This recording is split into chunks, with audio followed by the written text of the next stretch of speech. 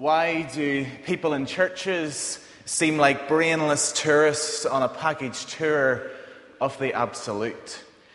The churches are children playing on the floor with chemistry sets, mixing up a batch of TNT to kill another Sunday morning. It's madness to wear straw hats or ladies' velvet hats to church, when really all of us should be wearing crash helmets. Ushers should be issuing life preserves and signal flames as they escort us to our seats. Not my words, but the words of Annie Dillard in Teaching a Stone to Talk. So we come to our reading and our journey through Ephesians, and Paul is gathering momentum. He's developing our understanding, expanding our minds, and challenging our views, ideas, and opinions of church. Paul is letting us in on something. He's already let us into this idea of resurrection living, and now he lets us into what it truly is to participate in and be part of church. Paul simply doesn't want us to turn up here on a Sunday morning and go through the motions. For Paul, there is more. And what's the most important thing? Well, Christ. Christ takes center stage. Christ is central to everything that we do, say, speak, breathe here today. This thing called church is messy. It's not contained in nicely polished silver jars that come out on display every Sunday. Rather, church has dirty fingernails, church has grass-stained clothes, and church has more perspiration than you could ever imagine.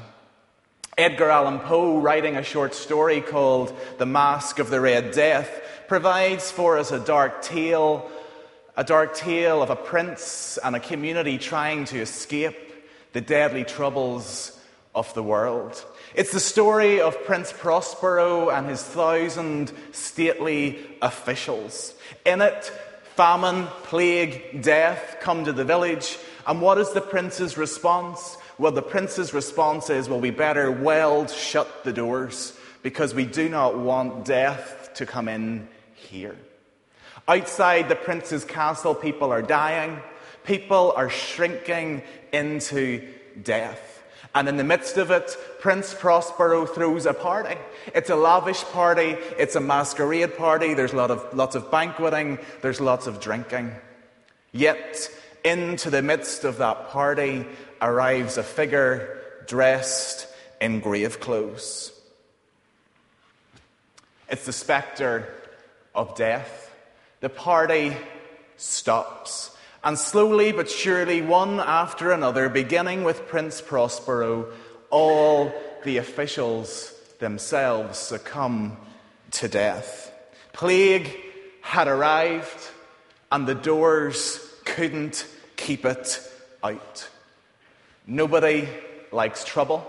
We try to avoid it like the plague. Unfortunately, at times that same fear finds itself within our walls. Sometimes the temptation is to shut the doors of our churches and only let in certain kinds of safe people. The kind of people we like and are comfortable with and enjoy spending time with. In such an environment, we relish on the feast that is faith. Yet slowly but surely, death creeps in. Because the church's doors were never meant to be welded closed. Rather, they were meant to be welded open. The church is a castle with doors welded open. What happens when those people that we didn't think of as acceptable come in? Well, our community flourishes. We learn from each other and we grow from each other. And this thing called church gets so much more dynamic. This is our charge from Paul. Get messy, church. The early church. Sure, it was so much better then. Was it? A 24/7 Holy Ghost party where people were just loving each other, sharing everything together, having a great time. Numbers were being added day after day. This expression of faith was so dynamic and exciting that people were coming in their multitudes. Or was it? Maybe there was Mary Magdalene, that woman that had 7 demons cast out of her by Jesus. I guess at church on a Sunday she had some baggage. And there was Zacchaeus, the greedy tax collector. Old habits die hard. James and John, the sons of thunder, who had an aggressive streak that at sometimes could be humorous and at others, well, could provide disturbing results. And there was Peter, the leader of the whole outfit, who struggled with the fear of what people thought of him. Peter, who denied Jesus. Peter, who gets into a showdown as to whether or not Gentiles should be allowed to enter the church. It turns out, church on a Sunday or whenever in the early church wasn't so nice, neat, and packaged. And why? Why is it messy? Well, Paul tells us because Christ is in on everything. In our journey through Ephesians, we have seen that Christ is in everything. Waters breaking, cold floors, animals a scream. Hanging out with the outcast, getting a reputation, challenging religious authority. Stripped, beaten, flogged, guts, gore, messy. Again, we come back to our opening line. We should all be wearing Christ helmets. Christ and church are linked. Christ and church, you can't have one without the other. Jesus is the head of the church, and the church is his body. You can't have a head without a body, and you can't have a body without the head. Christ is part of and in control of the anatomy of all that it is and means to be church. Since we started preaching our way through Ephesians, we have seen that time and time again. Creation, cross, resurrection, church, breathing, Christ in everything. Yet we find ourselves stumbling into a society that seems to say, church is okay if. Church is okay if it's at a time that suits me. Church is okay if it's with people I like.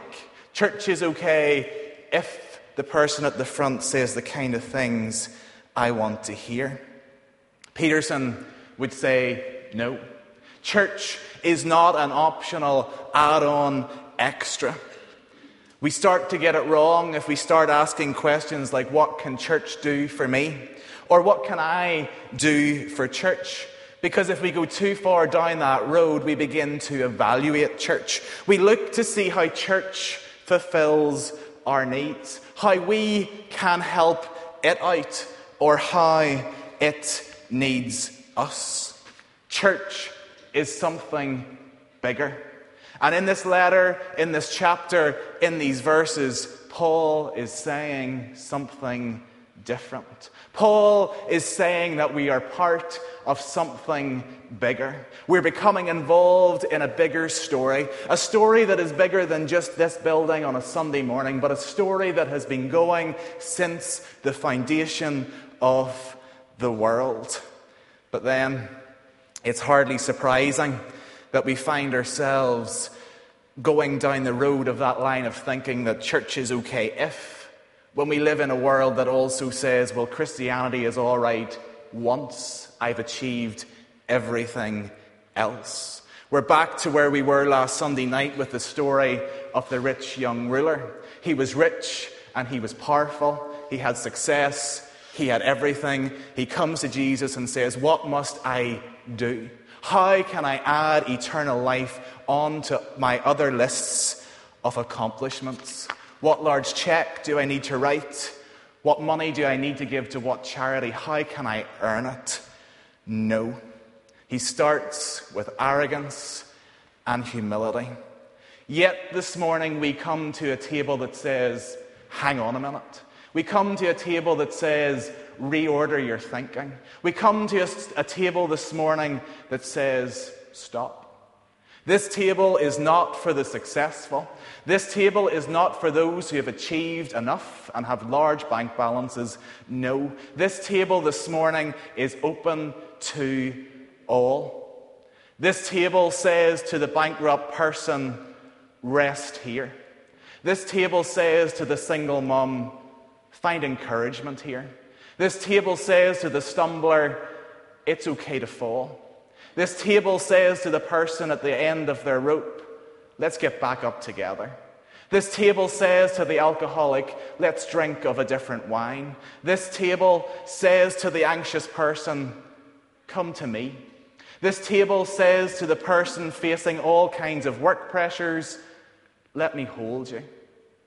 It doesn't all begin with us. As long as we think in those terms, we are adolescents and we never get to grow up and go through puberty and experience life as an actual adult. Ephesians is constantly saying, look at where you're at. Look at where your faith is and seek God to help you grow, mature, develop, strengthen, change, blossom, reach your full potential. This is the mystery. And Paul says that we are all let in on it. Hard to comprehend, yet true all the same. Dave, in his song that we've sang this morning, says in a few lines more succinctly and articulate, I can't even say it now, whatever, you know what I mean, says in that song exactly what it's all about.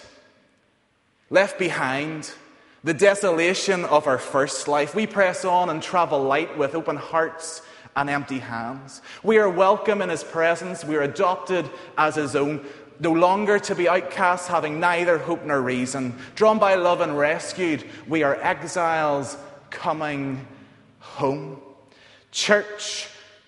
Ephesians challenges us to think about how we think of the Christian life, and how our view of church is then shaped by how we view our Christian life. Church is bigger than any one person. Paul is at pains to stress that. When he's talking about himself, it's not, oh, look at me, I'm the super apostle. No, he talks in terms of servant, very least of the saints, prisoner.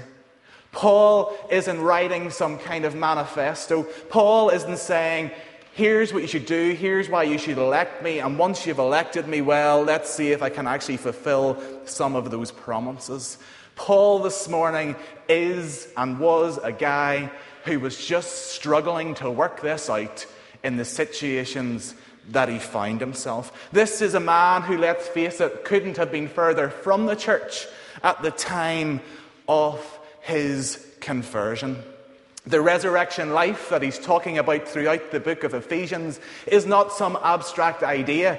For Paul, it is a reality earthed in his own experience.